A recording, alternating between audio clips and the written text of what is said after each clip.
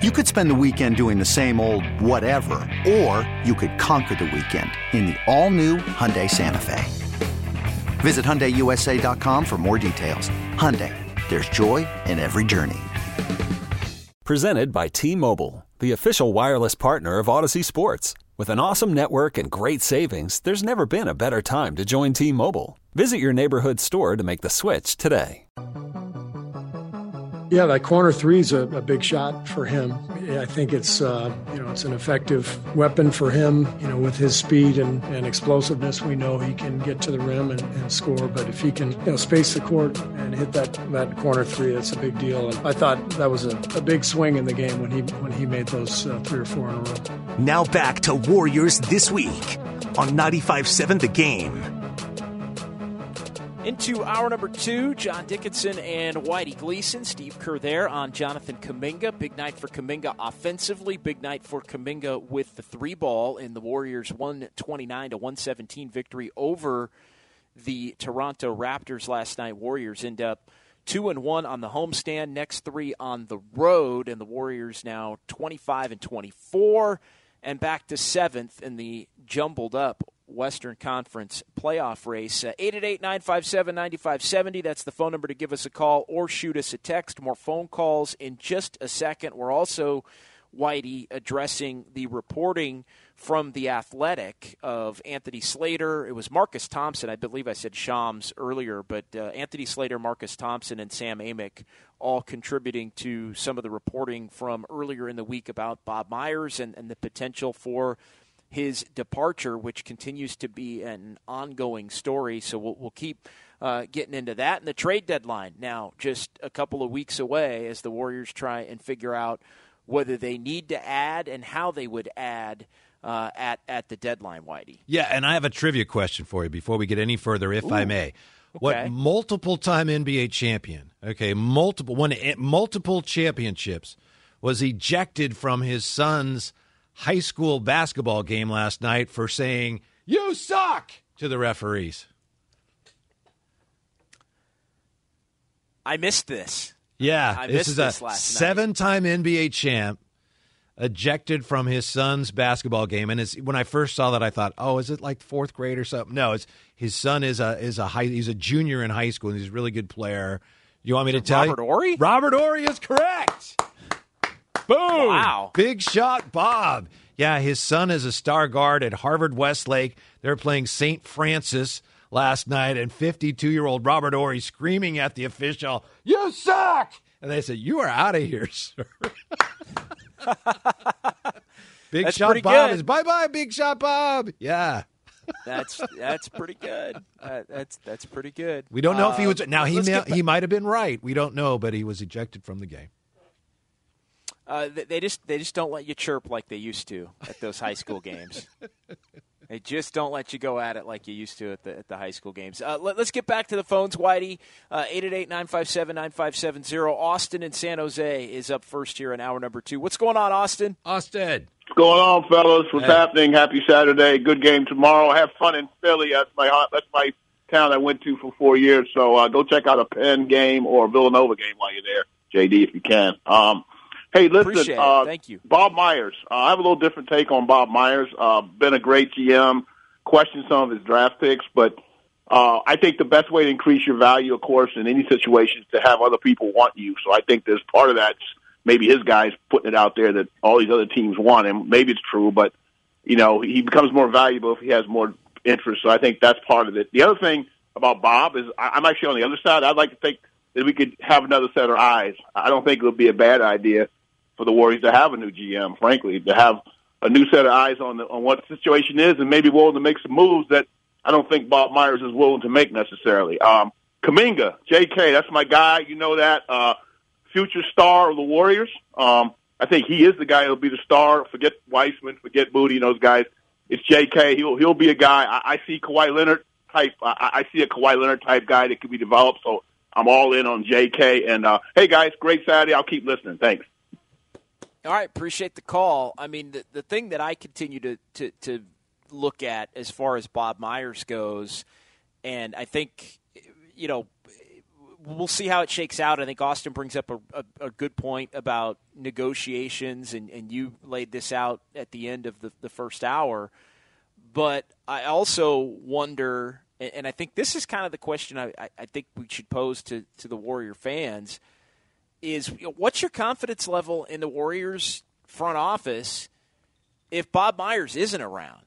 Because how much would that change things? Because among the things that were mentioned in the Athletic piece is the fact that it would be, quote, unsettling to Curry, who has a desire to win now, number one, and then the close relationships with Steve Kerr and Draymond Green to Bob Myers. And, of course, Steve Kerr has another year on his deal. Who knows what's going to happen with Draymond? And maybe part of this whole thing and why it's at the point that it's at, Whitey, is the fact that Bob Myers knows that, as Draymond said, the writing's on the wall, and maybe this organization is going to look dramatically different a year from now, and everybody just kind of knows it in its own way.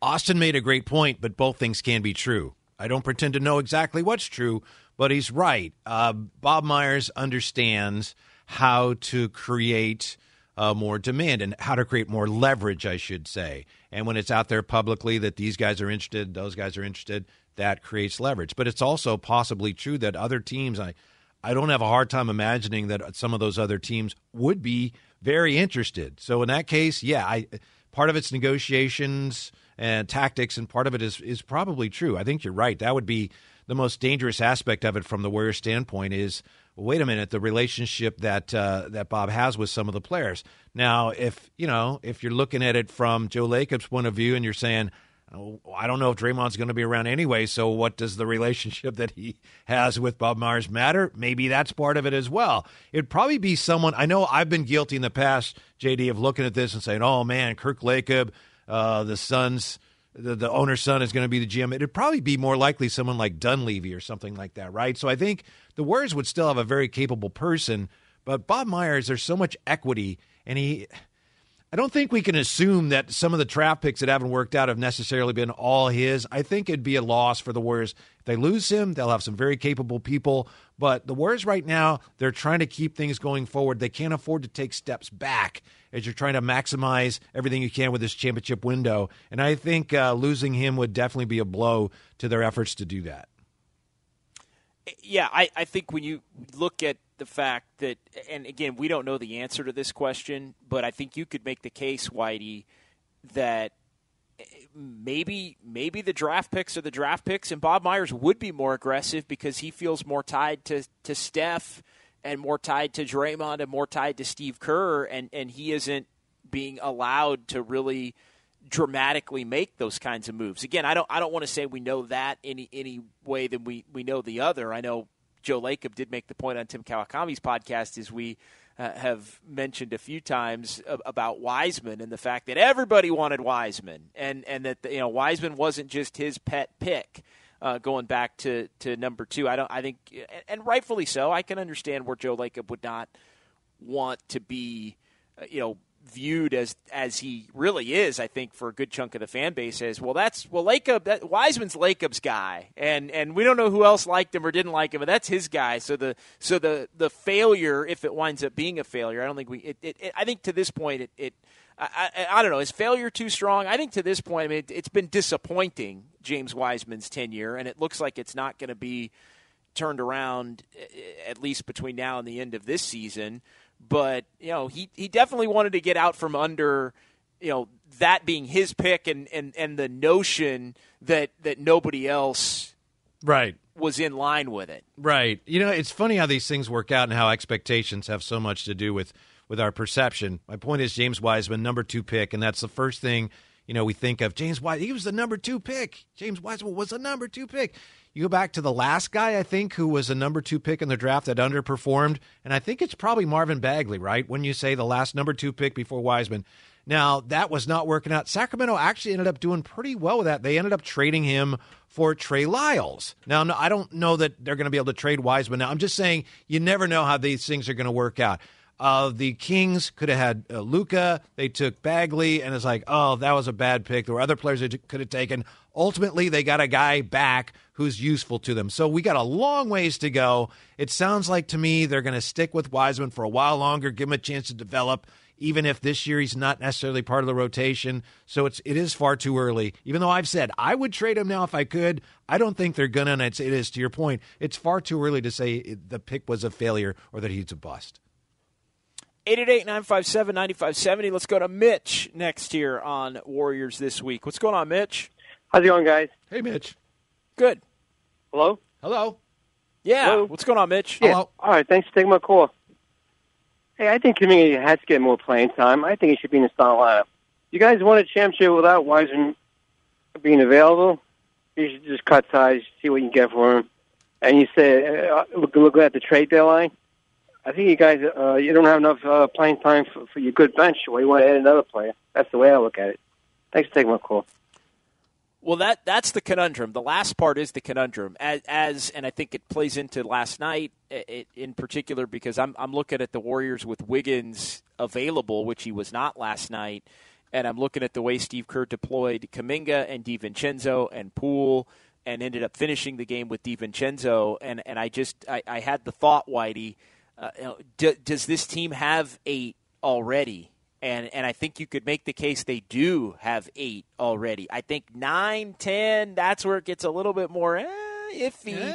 Although JaMychal Green, the last 3, looks like he has, if he could play like that over a lengthy stretch, maybe he does become the 9th, because he can do some of the things Otto Porter did, for this team a year ago. Not really even closely to the extent that Otto Porter did or as consistently, but somewhat similar.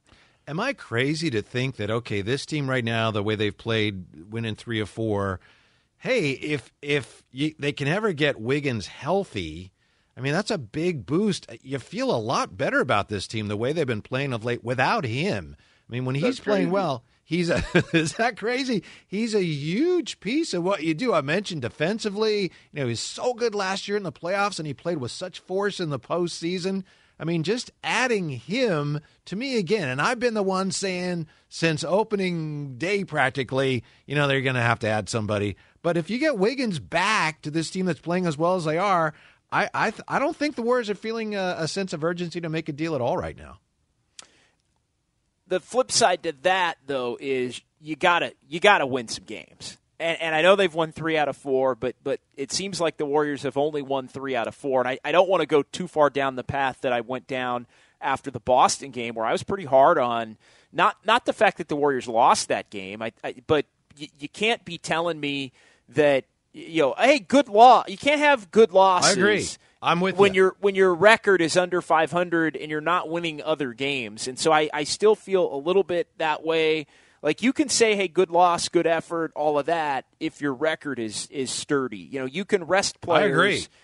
And turn games into developmental games when you have a cushion separating yourself from 500 on the positive side. And so I get the optimism, and I think everybody's kind of waiting for the Warriors to go 8-2 again, or go 10-4, and all of a sudden you look up and they are a game out of third, or they are in fourth, because that 5-game winning streak might be all it takes at this point for any one of these teams to get in that position. But they also have been unable to do that at any point this season, Whitey. So I know until they do, I can see it, but I'm also not giving them the full-blown benefit of the doubt as I would give them if their record was already a little bit better. Yeah. Well, as far as the deadline, which is the Thursday, February 9th, I know Mitch had suggested, Wiseman's time to move off of him. There's no way that they're going to just move off of him. There's no way the Warriors are going into this deadline thinking, we got to get whatever we can for Wiseman. I mean, financial considerations aside, there's no way. They're not about to do that. I think as we look at the rotation, which you've mentioned many times, the really significant thing to me about last night and the rotation was, and we've talked about it, but Jordan Poole wasn't on the floor at the end of the game. DiVincenzo was, and given what happened at the end of the previous game, and given what has happened at the end of a number of games this year where Jordan Poole has made some questionable decisions, I think that's really fascinating and definitely something to keep an eye on going forward. And to me, it's very clear that Steve Kerr right now anyway at the end of a game has a lot more faith in a guy like DiVincenzo if he's playing well than he does in Jordan Poole. Well, it's the defense. I mean, it really is. It's the defense and it's the stability. I mean, when the Warriors have played poorly down the stretch, it's been defensively often has been the reason why. When they've lost some of these games or they've blown some of these leads, there have just been some really bad defensive breakdowns. So I think having DiVincenzo be another option has been beneficial to this point. And I think the finishing lineup is something that can change on a night in, night out basis. I mean, that's somewhat why you have different players that all have different skill sets to where you can plug them in and they all can play with the core four. Let's say if you put Wiggins in that category, whether it's Looney or Poole or even DiVincenzo or hell maybe even Kuminga. I mean, there were people calling for Kuminga to finish the game last night. Now he did when Kevon Looney fouled out, but if Kevon Looney doesn't foul out, I don't think Kuminga was going to play at the end of that game, and the Warriors were okay for it, even though he gave them a big time boost. Overall, and especially in that third quarter with the ability to knock down the three ball. But don't you think Jordan Poole right now is a really interesting snapshot of where the Warriors are? He's so crucial to what they're doing. They don't win a lot of the games they've won this year without him. No question. They do not win the number of games they've won this year without Jordan Poole. That is a given. At the same time, we know that there's been frustration with him and some of the decisions he's made. And they won the Memphis game, and he had the lay-in on the nice inbounds by DiVincenzo. So that covered up some of the stink of it. But Steph Curry lost his mind because Jordan Poole took a 30-footer instead of throwing it back out when they had a reset. And I think that maybe Steve Kerr had decided, that's it. We just can't have that. So it's interesting to me that the Warriors are relying so much on this young player. They've invested so much in him, but there are so many times when he does what I would say are un-Warrior-like things. And that says a lot about the really complicated situation they're in now as they're trying to start playing Warrior-style basketball and get more traction going forward, take care of the ball at the end of games, play defense at the end of the games. And too often, Jordan Poole has not done those things. And I know he's young, but he's in his fourth year. He's not a rookie. He's not a second-year player. So I don't know what the answer is. Maybe last night gave us a glimpse into what the answer is going to be at times for Steve Kerr, but it's a really interesting situation. We need this guy, but too often, you mentioned the Boston game, where you had Wiggins telling him, you got to guard Jaylen Brown. And he's like, and Poole looked at it, it's like, no, I better go help on Marcus Smart. And who made the three that forced the overtime? Jaylen Brown, because no one was guarding him. Jordan Poole has done that time and time again. And I think Steph throwing his mouthpiece really spoke to how frustrated some of the Warriors are with that right now.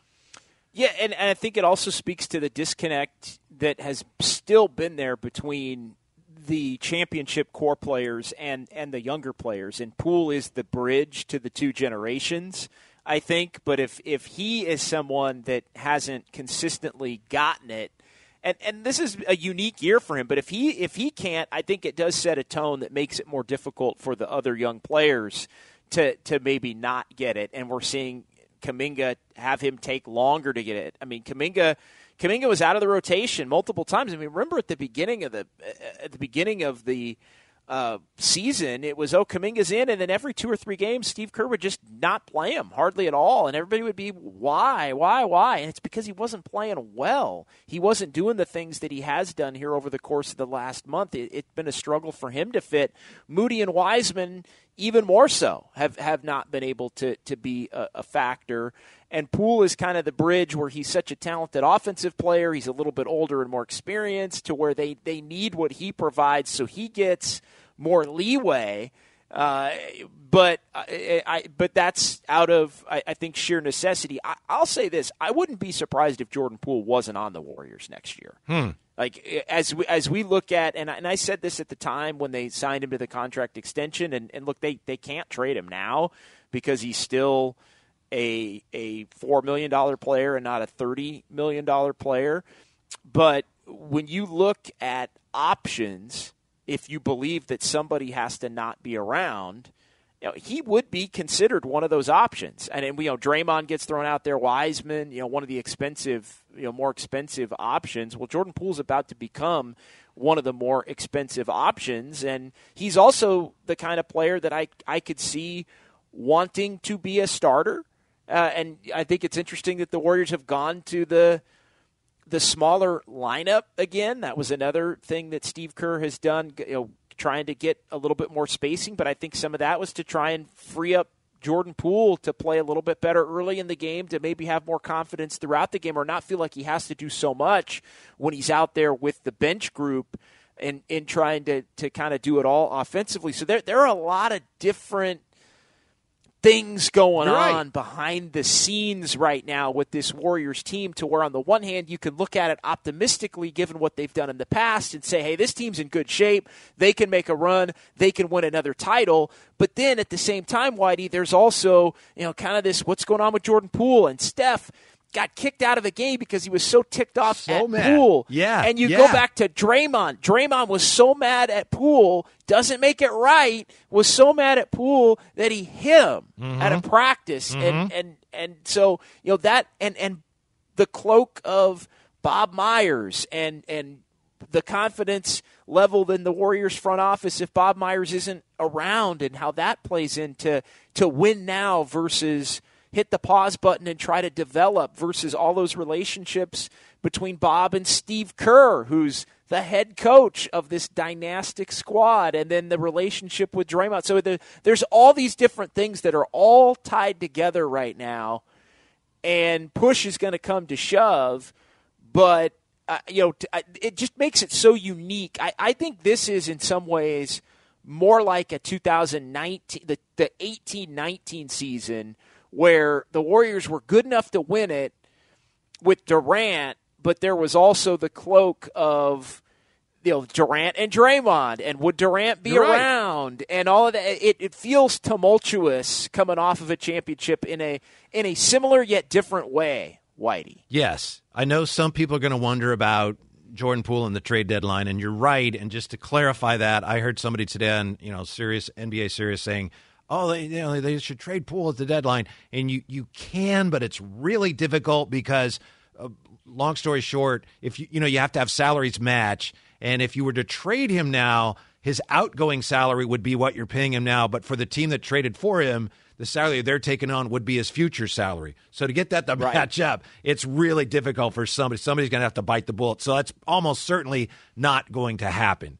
But, yeah, just distilling what you said down to its essence. And I'm overstating this here or there, but I do think there's a lot of truth to this. This year, the Warriors, you can look at it and go, you know what? It's so jumbled in the West. They have a shot. Here we are. It's almost February. They have a shot at another championship. That's remarkable.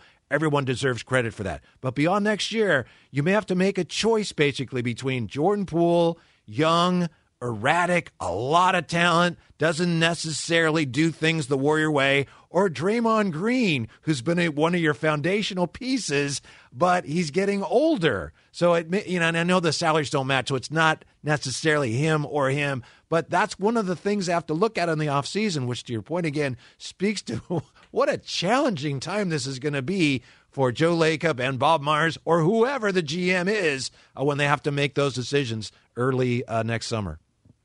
He's Whitey Gleason. I'm John Dickinson. It's Warriors This Week. We're halfway through here on a Saturday. I am in Philadelphia, 49ers and the Eagles tomorrow, so we've got you covered here on 95.7 The Game all throughout the day tomorrow, as that's going to be a big one with the Niners trying to get back to the Super Bowl. So I want to make sure to let everybody know we're locked in on that. But we've got more phone calls, more text messages, and more Warriors. This episode is brought to you by Progressive Insurance. Whether you love true crime or comedy, celebrity interviews or news, you call the shots on what's in your podcast queue. And guess what?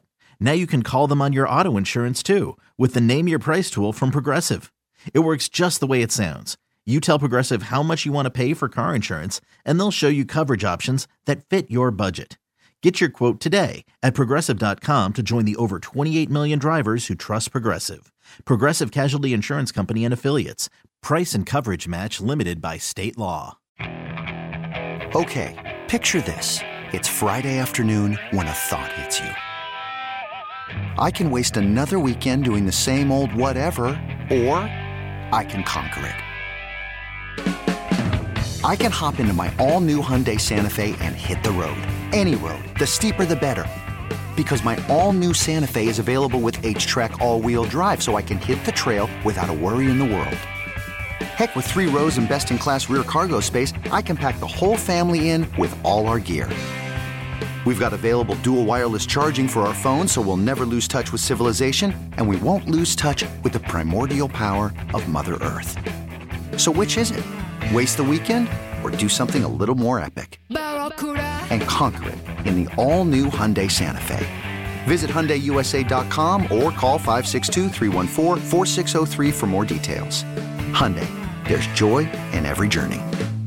Worried about letting someone else pick out the perfect avocado for your perfect impress them on the third date guacamole? Well, good thing Instacart shoppers are as picky as you are. They find ripe avocados like it's their guac on the line. They are milk expiration date detectives. They bag eggs like the 12 precious pieces of cargo they are. So let Instacart shoppers overthink your groceries so that you can overthink what you'll wear on that third date. Download the Instacart app to get free delivery on your first 3 orders while supplies last. Minimum $10 per order. Additional terms apply. This week with JD and Whitey here, rolling on a Saturday morning and on into the afternoon here on 95.7 The Game. We just need wins in general. However we can get them. So it's just the next one up. You got to figure out a way to win. And been kind of teetering on either side of 500 for a very long time. Kind of sick of it at this point. Got to figure out how to, keep moving in the right direction and just stack wins no matter how we can get them. Now back to Warriors This Week on 95.7 The Game. All right, halfway through here on a Saturday, Steph Curry there, John Dickinson and Whitey Gleason here, 888-957-9570. Steph Curry talking about stacking wins, which is something the Warriors really have not done at any point this season. I'm trying to find the Warriors' best stretch, that 10-4 stretch after they were 3-7 to get to 13-11, which is still the high water mark for the Warriors this season. 2 games over 500 is the best the Warriors have been at any point. Oklahoma City on Monday, Minnesota on Wednesday, and then Denver on Thursday, 3rd game in 4 nights, and that will end up being, the 4th game in 6 nights, I guess, for the Warriors as it I guess 4th and 7 if you count last night. So, but that has the potential to be a game that the Warriors in the past have chosen to be a developmental kind of a game. What's your confidence level right now, Whitey, in the Warriors' ability to stack wins, as Steph alluded to? Well, it's tough when, as you say, they tend to rest guys on the second night of a back-to-back. I think the first 2 games of this road trip, you talked about how important they are, at OKC, at Minnesota. I think those are definitely gettable. And, any win on the road right now for the Warriors against even a halfway decent team is a real accomplishment. So I think they have a really good chance here to do that, partly because of what Steve Kerr said last night. This kind of I raised an eyebrow when I heard this, but Steve Kerr said Steph had his pop back last night. And Steph was asked about it. He said, yeah, that's been going on for a few games now. We know he's coming off of the shoulder subluxation, but I think what Coach Kerr was talking about was just Steph was so active without the ball. He's so hard to guard when he's running all over the place and repositioning. There was, I think, also last night we saw more of Steph Curry attacking the basket because they knew how the Raptors were playing and overplaying and top locking on the perimeter. So given that Steph is playing so well and the team seems to have found a little something last night, 4th quarter defense was pretty good. I like their chances here to stack at least a couple of wins here at the start of this road trip. Yeah, and if they can, they can vault their way up in the Western Conference very, very quickly. And if they can do that and remain relatively healthy over the last 2.5 months here, the 3 and the 4 seed is very much on the table, and it doesn't to me, matter how many wins it takes to get that 4 seed for the Warriors with their pedigree and everything else. If you only need 45 to be the 4, or you only need 46 to be the 3 this year, which it looks like that may be the case, then it's certainly attainable. And at that point, if you're the 3 and you win 45 and you're the Warriors, you may as well win 55 or 60 at that point, because things are going to change in terms of the Warriors' ability to lock in among the championship core players in the playoffs. And don't you agree, JD, when you look at 2 through 6, the teams ahead of the Warriors, Denver, I think, is really good, and I think they're the odds-on favorite to win the conference. We'll see. But Denver is pretty solid. 2 through 6, though, the teams ahead of the Warriors, Grizzlies, Kings, Pelicans, Clippers, Mavs, to me, they're all gettable. I mean, if I'm the Warriors, I don't look at any of those teams and go, oh, we'll never catch those guys. No, I think, I'm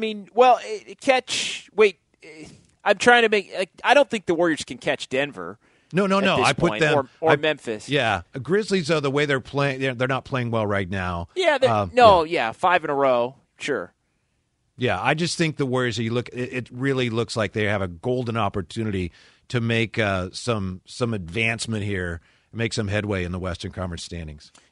Yeah, I'm with you. I think all of those teams. I think all of those teams believe that they can be the 3 seed. I guess is kind of what you're like. To me, the Clippers, Mavs, and Suns. And I know the Suns lost to Dallas after Dallas lost Luka the other night, but the Suns have been playing a lot better, and they're starting to get healthier.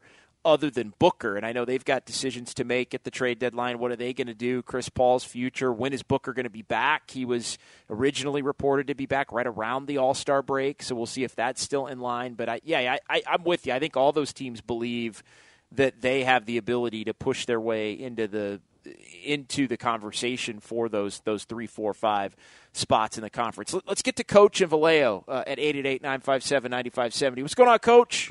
Hey, good morning, JD. Whitey, how you doing? Good. What's up? Good. I've been listening to you. I love your show, but I want to talk about Steph. And, most NBA games are won or lost in the last 3 or 4 minutes of the game. And Steph likes to be in control of the ball at that time. And when you got a Jordan Poole out there, or versus a DiVincenzo or Ty Jerome, they're looking to get the ball to Steph and let Steph make the decision, where Jordan Poole is the type that's looking to make a play, okay? So I think it doesn't work real well or sits real well with Steph if he's in the game at the end of the game with Jordan Poole, because Poole is just that type of player, not to knock him. However, I think the team plays much better, and I think it's been proven that when Looney is on the court versus Jordan Poole at the start of the game, some players make the team play better. Looney is one of those guys. They played better when Payton was on the floor. They seem to play better when Kuminga's on the floor. So Warrior basketball is to move the ball around, okay? And instead of one person trying to make the play, Jordan doesn't seem to want to make the hockey pass, the pass that leads to the pass that leads to the bucket.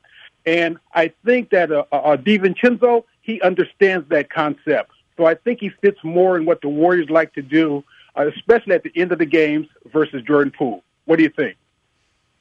Yeah, I think we are seeing a little bit of a shift from where things were, and you go back, Whitey, to April, and when the Warriors got everybody back and they were going into the playoffs, and again, different top 8 on that Warriors team, to be sure, but the thought was then that the Warriors were developing this no-brainer closing 5 that was so dynamic. And remember, they were I can't even remember what the nickname was, but we were trying to find a nickname Death for this and Max's for the group.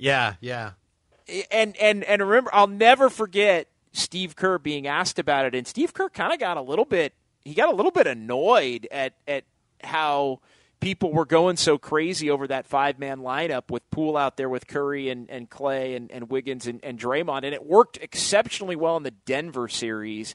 And then as the playoffs went on, it didn't quite work as well. Right. Although we've seen Steve Kerr, he's made the point that he's going back to it. I think that lineup in the regular season, though, you can win a lot of games with, because it really allows you to spread the floor. It allows lanes to attack and get inside baskets in addition to get open threes, and it just kind of balances everything. It gets teams to almost baits them into playing up-tempo, Warrior-style basketball, and so few teams can consistently play that way with the Warriors when they're kind of locked in. So in a way, it almost I feel like that's more of a regular season move than something that would be a finishing lineup. And we've seen that where Poole's in the starting lineup, but he isn't always in the finishing lineup. And I kind of wonder if maybe Kerr is thinking, he's trying to get the best of both worlds. He's trying to not wreck his confidence by getting him out there at the beginning of the game and letting him do more of what he wants to do and play more freely then with better players.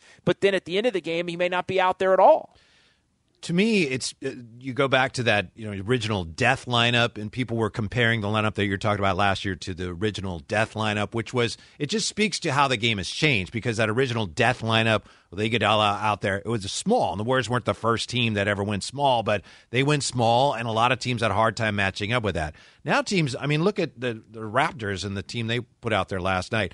Most teams are capable of doing that, and I think most teams do that from time to time. So it just speaks to how the game has changed and how some of the things that the Warriors did that gave them an advantage, other teams have caught up to them. So the interesting thing, too, about what Coach said, I agree with him about DiVincenzo.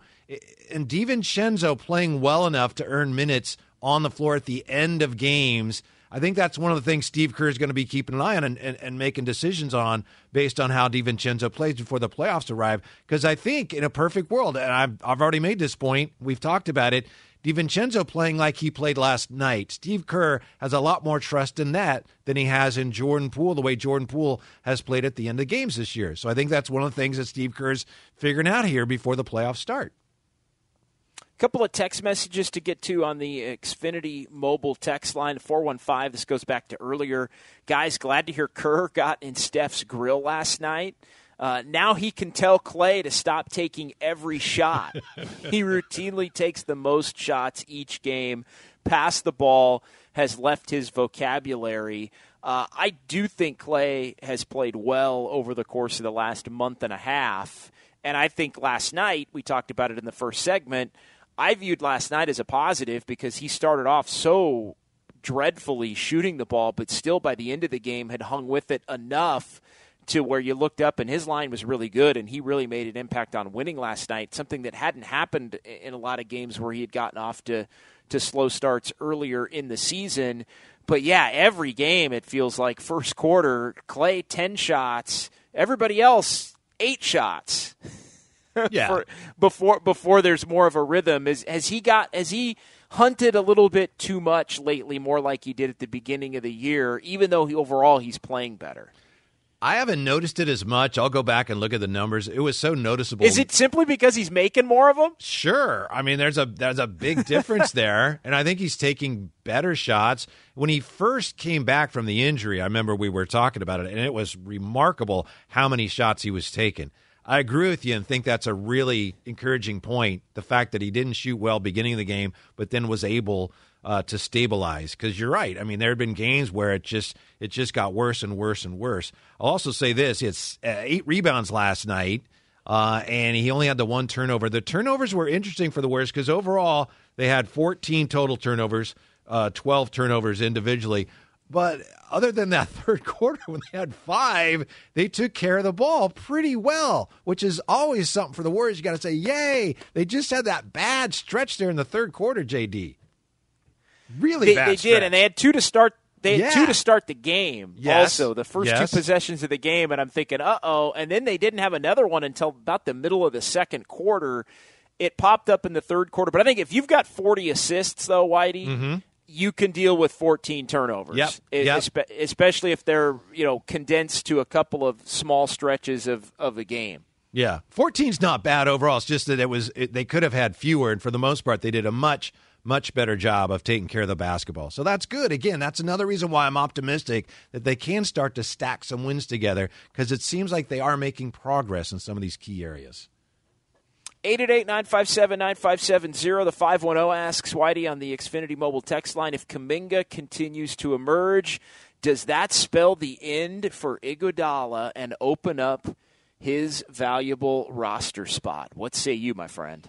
I think that hinges more on Iguodala's health, and I don't know that it really hinges that much on what Kuminga does. It looks to me like Iguodala's at the end of the line, right? I mean, maybe they can work something out. He played a little bit, and he got hurt, and it was the hip injury. I think Iguodala, I suspect that they're going to have to, that he's done anyway, regardless of Kuminga, because you just can't count on a guy whose body has said, you know what, I'm out, my man, have a good night. Yeah, no, you're right. That's a great call, and I think I don't know. I think they do want to have Iguodala around for the playoffs just as a potential option, but there's something to be said for him coming back when he came back, that like to just see how long he could play before he got hurt again, and it was only a couple of games. Mm-hmm. Yeah, and he's been out a long time. Yeah. Yeah, 888-957-9570. Let's go to Joe, back to the phones here on Warriors This Week. Hey, Joe. Hey, guys. We can sing the song, Where in the World is Iguodala? But the thing I wanted to say about, I wanted to chip in about DiVincenzo closing instead of Poole, is the argument, JD, you've been making for a calendar year and a half has been, if you want to play the young guys, great, they'll get reps, but you have to live with their mistakes, and they're going to lose you games. And I think that applies also to Jordan. If this team is like 10 games over 500, if they were something like 30-10, you could afford these mistakes that he's making, but he seems to be making the repeated mistakes in the critical times at the end. I mean, every game's different. There's context and things like that. But DiVincenzo is going to play undoubtedly better defense to close out a game, and I think he's going to make smarter, safer decisions, which is basically get the ball to Steph, get the ball to Draymond. And I think you're going to see games that where Kerr thinks we have to win this game, we're going to we want to close it out, DiVincenzo closing instead of Poole until he gets his trust back. What do you think? I think it's spot on. Joe, and appreciate the call. And I'm reluctant to throw Poole into the category of the young players because he's been such a key cog with the veteran players and kind of the bridge. But I think having another option of a guard that can do a little bit of play differently, I think that's something that you could see Steve Kerr go to more consistently in those types of situations. Yeah, and then Poole might struggle with that, but again, if I'm starting him now, then maybe he'd be okay with not being in the finishing lineup as long as I don't know. Just this point. There's a pull there. There definitely seems like there's a pull there. Yeah. With DiVincenzo, he's having a really good year. He's shooting 39% from the three-point line, which is by far here. Just let me confirm this. You look at his career numbers. He's having by far the best year. He's a 35% shooter for his career beyond the arc. Last year with Sacramento in whatever that was, 25 games, he shot 37%. 39% for him this year. That is by far the best he's ever shot as a pro from the three-point line. Yeah, and he's a little bit streaky with it. He might have a 5 for 5, and then very confident with it, though, right, JD? I mean, he doesn't hesitate. He's very confident with that 3 right now. No, he definitely, and he makes the right play and makes the right play quickly. And honestly, even if he makes the wrong play, he makes the wrong play quickly. Yes, he's very decisive in the way that he wants to play, which I do think benefits the Warriors and what they've got going on. 888-957-9570, the 209 chiming in. Dylan Brooks and Whitey Gleason. A lot of talk, no action to back it up. Don't compare me to him, please.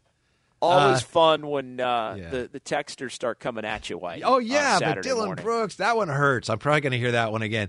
He's a better defender than I was, but I'd like to think I'm a little better shooter than that's the thing about Dylan Brooks. There's times he took a big shot at the end of that game, a big 3. It's like, why are you shooting that? You're not a very good shooter. And he clunked it, and they went on and lost that game. Don't compare me to him, please.